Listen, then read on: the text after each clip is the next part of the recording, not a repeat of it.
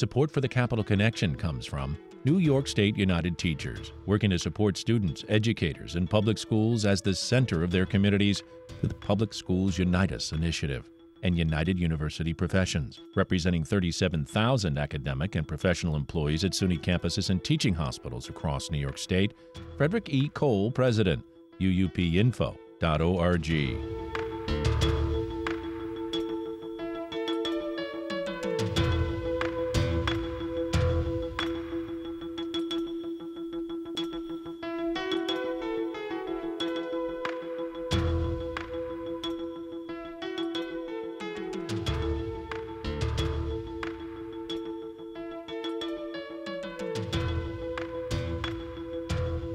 It's the Capital Connection. Hi, I'm David Gustina. Joining us this week is Yancey Roy, the Albany Bureau Chief for Newsday. He's been on this program many, many times before, and he knows what's going on in Albany and all things New York State government and politics. Yancey Roy, welcome back to the Capital Connection. Glad to be here, Dave. Ringing out the old year, ringing in the new, right? Indeed. And that is why I've asked you here, as you and I are observers and have been for quite a long time now. And in your role as Albany Bureau Chief for Newsday, you're right on top of things there at the Capitol. So why don't we start with the new year last year? Of course, the governor comes in January. She gives her State of the State address, that being Governor Kathy Hochul, a Democrat. And, you know, usually those speeches are pretty ambitious, including something on the agenda last year, housing, that's going to be on the agenda again this year, because that was an issue that she wasn't able to push through. Yeah, you know, Kathy Hochul came in, and, of course, she had succeeded Andrew Cuomo when he resigned, and so she had just won a full 4-year term in a closer-than-expected election. So she started out 23 in that sort of context, right? New governor usually has a lot of momentum, but really the momentum never really got started for her yet, not in the way that it did for her predecessors who came in with a head of steam. She started right off the bat in January. One of the issues that came up immediately was she made a new choice for chief judge. His name was Hector LaSalle, a Democrat from Long Island. But immediately she ran into problems politically because Kathy Hochul is a more moderate Democrat than the legislature. The legislature had been concerned from its point of view about the state's highest court turning in a conservative direction, which Newsday had documented, others had documented. And they wanted sort of a shift. They wanted someone who was not an ex-prosecutor. They wanted someone with a little bit more progressive record on labor issues and abortion and other things.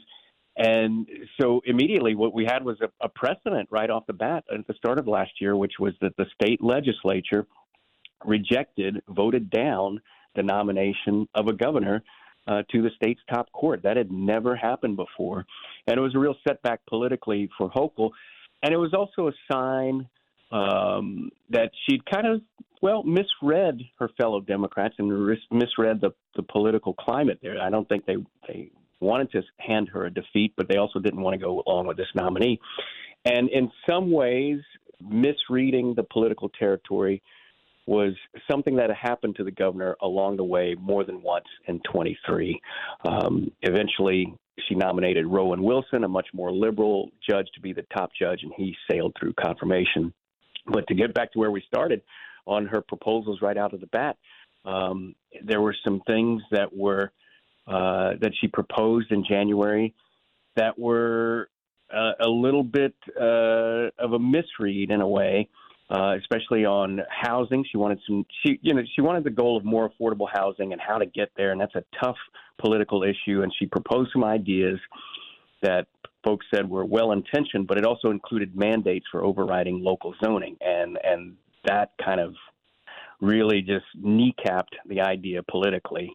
And she also wanted to raise an MTA payroll tax to help pay for transportation. Again, folks said a laudable goal, but the MTA payroll tax is just like the third rail of politics on Long Island and some other suburban counties. And why are they important? Why are we mentioning suburban counties? Because those are the swing areas where Democrats have traditionally have a harder time holding on to their seats than in New York City or the urban cores of Albany, Rochester, Buffalo, et cetera. These are the swing guys who felt that they were endangered. And so the legislature responding to that blocked Hochul on housing and MTA payroll tax. So it was kind of an interesting start of the year for the governor. Yeah, and when we talk about Hector LaSalle, wasn't it that she didn't even have the votes going in?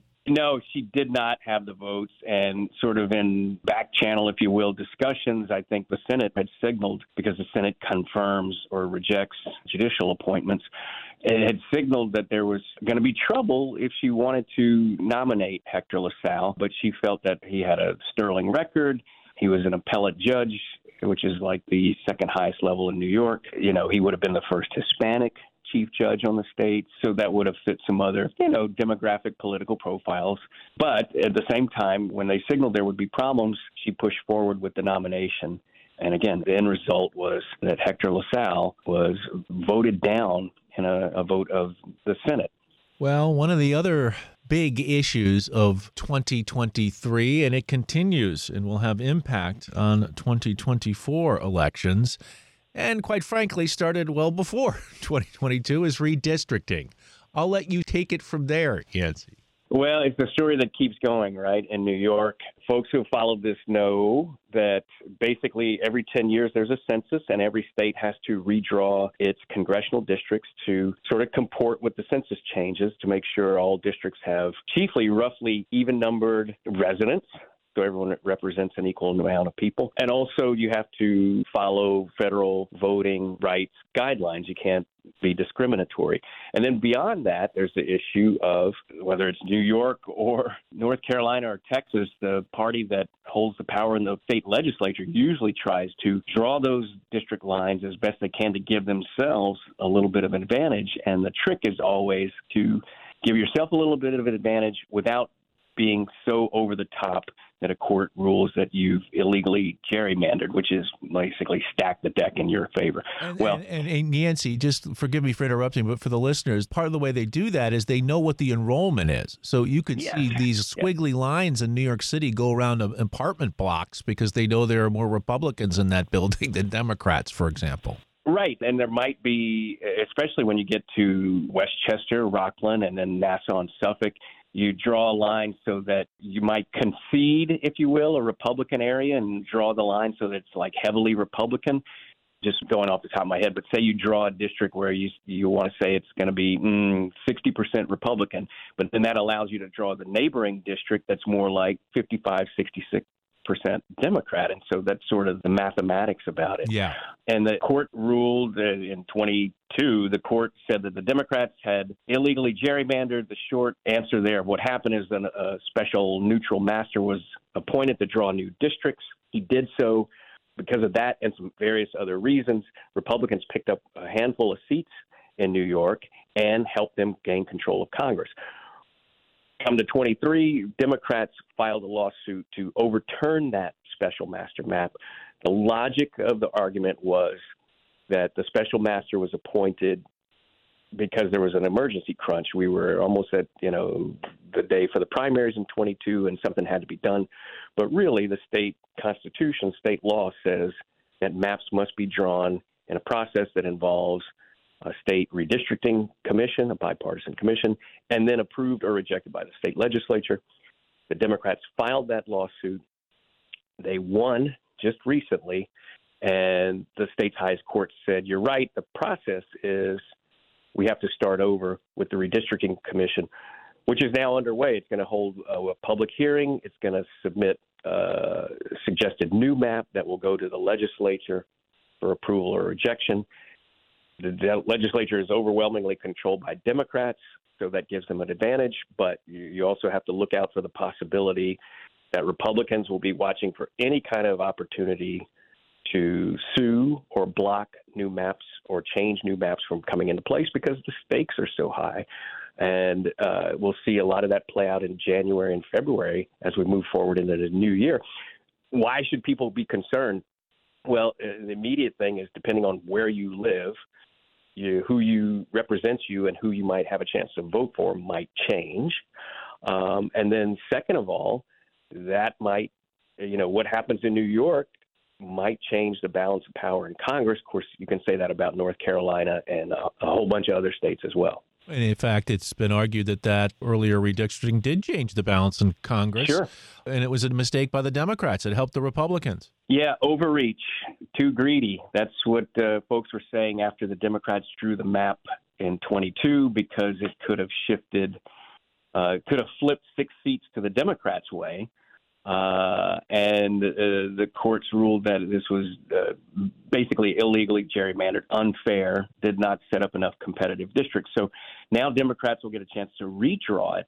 And the question is, how do they tweak the current lines to maybe help themselves, but not go too far to wind up in court again? Yeah, and there's one other thing here, and it's underlying all of this, and that's the census. And during this time, during the Trump administration, in fact, is when the census occurred. I believe it was 2020, I believe. But the idea that at that time, there was a huge, and still is, issue with illegal immigration and immigration itself. And of course, census, you're supposed to count everybody. That includes anybody who's an illegal immigrant or someone who's not here lawfully. And it could be argued that census count during that time may have been an undercount, because we know that many who are not legally here don't answer the door for fear it could be a census taker or worse. Well, there's always a controversy about the census. Folks might think, what's this? The census is just a count of people. On its face, what's the controversy there? But yeah, the politics involved in it is that the census helps determine how many congressional seats each state gets. I mean, the Congress is locked in by law to have 435 seats divided by the states. And if one state grows a lot, or in proportion to the others, or shrinks a lot, you lose seats. I mean, New York at one time, I want to say it was 45. It had over 40 seats in Congress, and we're going back a long, long time here. But as the Sun Belt states and the West has grown, and New York hasn't grown as fast, New York's share goes down, down, down, down. And every census in the recent decades, we've lost seats. And so now we're down to 26 seats. And so that's why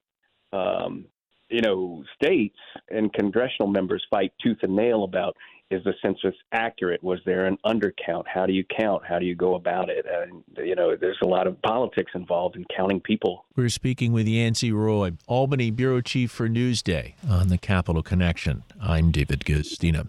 One of the big national, international, really, if you think about it, issues, and one that's having a huge impact on New York, particularly in New York City, but also upstate, is the migrant crisis. And New York Governor Kathy Hochul has had to deal with that.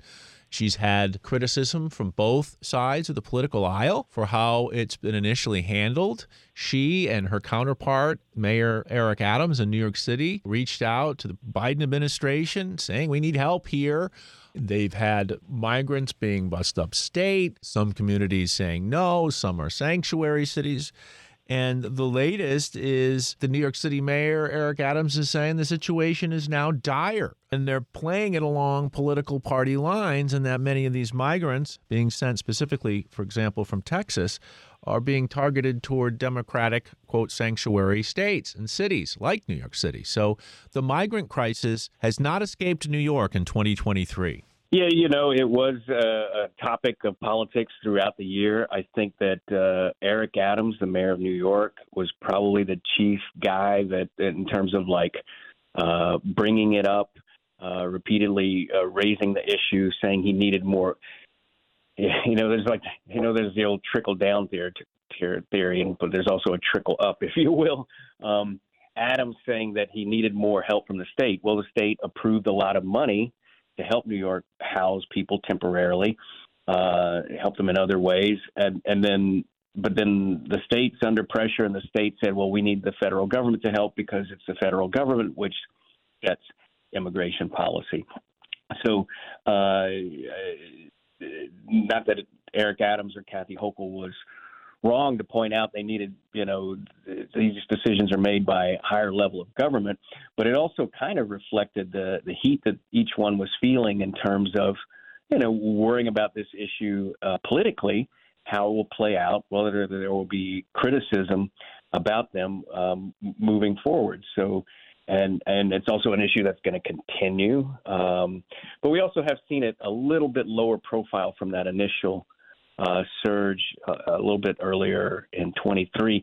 It'll be interesting to see, what the trend is going into 24, because it's also an election year for president, Congress, and a number of senators. Speaking of election years and election dates, big changes coming to New York's political calendar now that Governor Hochul has signed a bill to shift some local elections from odd years to even years. It takes effect in 2025.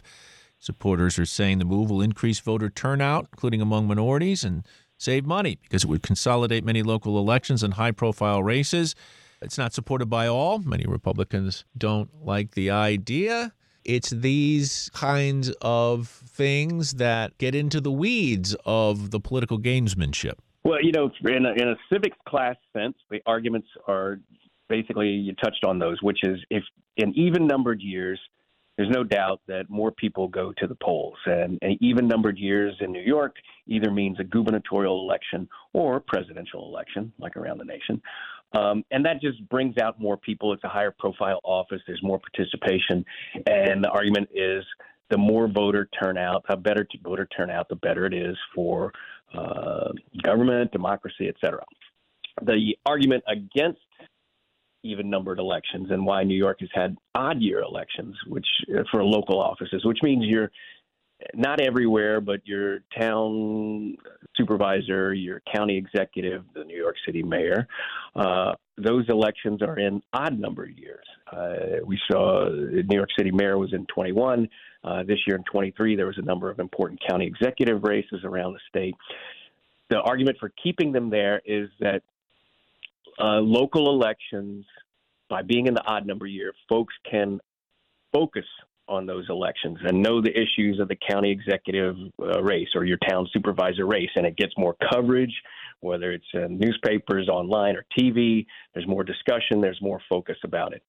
And moving it to even-numbered years would mean it gets lost in the national discussion. Local elections get nationalized, and people just vote on national issues.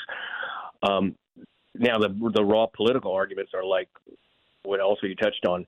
Democrats fare better in even-numbered years. Republicans fare better in New York in odd-numbered years. So there is a real political angle here. But you're missing one part of that, Yancey, and that is what you said in the very beginning. You said having more people vote is better for democracy and government, but it also is better for Democrats. Exactly. In New York, there's no doubt about that. And Republicans tend to support policies that make it harder to vote. Well, they've been against this and other issues, and, when the legislature moved this forward, it's no coincidence that it's an overwhelmingly Democratic state Senate and Democratic Assembly, and they passed this bill this year. It's been out there for a few years, but it finally, I guess, was ripe for Democrats to pass, and they sent it to Kathy Hochul for signature or veto. There was a lot of lobbying publicly and behind the scenes for and against, but basically in the end she signed it, and I don't think that can be a surprise because, again, it was a Democratic Senate, a Democratic Assembly. The Democratic State Party chairman favored it, and the governor supported it as well. It's going to be interesting. Folks are wondering how this might work out. You should know that eventually there's going to be a phase in, and it doesn't mean if your county executive was elected this year to a 4-year term that all of a sudden that changes to a shorter term. You can't do that. It would be illegal. But say you're a county executive and there was a number elected this year in Albany and Suffolk County and Erie County. If you're elected to a 4-year term, which ends in 27, then the next go around for county executive, the election would be in 27. But it would be for a 3-year term instead of 4, and so that would run into 2030, and then thereafter 4 years, and then you'd have 2030, 2034, 2038, et cetera. If your term is up at the end and you have to run again in 25, then you would run for either a 3-year term or a 1-year term so that you get on an even number cycle. So it's going to take a couple of years to get into effect, and there'll be one election of transition where someone's running for a 1-year or a 3-year term, which will then end in an even numbered year, and then you move forward from there. Well, let's do that. Yancey Roy, Albany Bureau Chief for Newsday. Let's move forward, because after the session ended in 2023, there are bills that are still sitting there, and they sit there and they sit there and they enjoy their summer vacation and they put on their fall sweaters, and then they get ready for the winter signing or not. And we have a number of things that the governor has signed and some things that she's decided to veto or not sign. I wonder if you might go through at least some of those for us. Well, to back up for just a second, the legislature passes thousands of bills in a session, and they don't all get sent to the governor immediately. Some of that's because there's political discussion about them behind the scenes. Some of them is just practical. I mean, because the way the law works is once you send a bill to the governor, he or she has 10 business days to sign or veto. And practically speaking, if you send 1,000 bills to the governor at once, well, most of them would end up being vetoed because the governor would say, I don't have time to study all these, and I'm not going to sign something into law that I haven't studied every angle on. So they just get phased in, sent in batches, but there's always a rush at the end of the year, yes, for December 31st and a number of things that get sent forward. And so we have seen a number of those in the fall, and as we move into December here, one of the things that got signed at the end was the even-numbered election year. But a number of proposals the governor vetoed at the end that were progressive bills. Again, this kind of highlights a little bit of the difference between the governor and the legislature. Some of the vetoes that she handed down in December was killing a bill that would make it easier for people to reopen and challenge criminal convictions. Another one that was vetoed would have restricted the buying of lumber, paper, and other products from basically tropical forest. Another bill would have banned employers from imposing non-compete agreements on departing employees. There was also a bill that was modified at the governor's direction. It oversees the limited liability companies, which are partnerships, especially used in real estate. People have complained long that limited liability companies, the way the law works, keeps the true owners hidden from public view. Folks wanted to have more transparency about limited liability companies. She signed the law, but there's not going to be a public database for those LLCs. And so, there was kind of nixed there. Another one that was vetoed at the end was a bill that would have mandated judges to take annual training or regular training, rather, on New York's new bail law, which has been controversial, which had eliminated prosecutors' use of bail for most misdemeanors and nonviolent felonies. But you know what? There's some other things that she did sign that were also interesting in the fall, going back a little bit earlier. I mean, one of those that jump out is she signed what's called the Clean Slate Bill, which has to do with criminal convictions. And New York is not the first to do this, but basically what it does is that if you have committed or been convicted of a crime, but you've served your sentence and stayed out of trouble for a certain amount of time, your record would be automatically sealed. It's 3 minutes for a misdemeanor, 8 for a felony. And she signed that, which was something that progressives and Democrats in the legislatures really wanted to put through. It was opposed by a lot of Republicans and prosecutors' office. So there were some wins for progressives and also some losses with the signatures or vetoes at the end of the year. Well, I don't think we can avoid 2023 and New York State when the former president of the United States and a longtime New Yorker born and raised, Donald Trump, was on trial under investigation by the state attorney general, Letitia James. And of course, in that investigation, It centered on allegations that Trump and other company officials exaggerated his wealth and inflated the value of his assets to secure loans and business deals. Quite a spectacle in New York to witness Trump and his outbursts against the judge of the prosecution. Well, Donald Trump is facing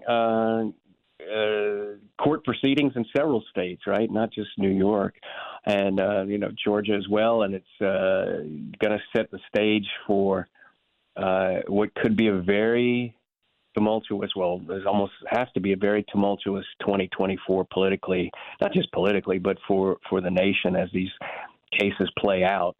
And what happens in these cases and Trump's status as the Republican frontrunner for the presidential nomination, or his ability to get on the ballot, which Colorado, a court in Colorado recently ruled that he shouldn't be on the ballot there. There's a whole lot to play out politically 2024 in the presidential election, and frankly, the presidential election is going to have a trickle-down effect on all these congressional races that we kind of mentioned in redistricting and other cases. We talk about redistricting in the maps, but really what happens in the presidential race will probably be the biggest factor in terms of who controls Congress and who wins all of those races. Yeah, and what kind of Republican candidates does the state party push? Right. He is Yancey Roy, Albany bureau chief for Newsday, joining us on the Capital Connection this week. Yancey, I love talking to you. We can talk about the issues. You know them through and through. And, of course, you should all read Yancey at newsday.com when you have a chance. Yancey, always a pleasure. I know we'll speak again. Happy New Year. Happy New Year to you. The Capital Connection is a production of WAMC Northeast Public Radio. You can listen to The Capital Connection anytime at WAMCpodcast.org or anywhere you get your podcast. And join us again next week at this same time for another political conversation. For The Capital Connection, I'm David Guistina. Support for The Capital Connection comes from New York State United Teachers, working to support students, educators, and public schools as the center of their communities through the Public Schools Unite Us initiative.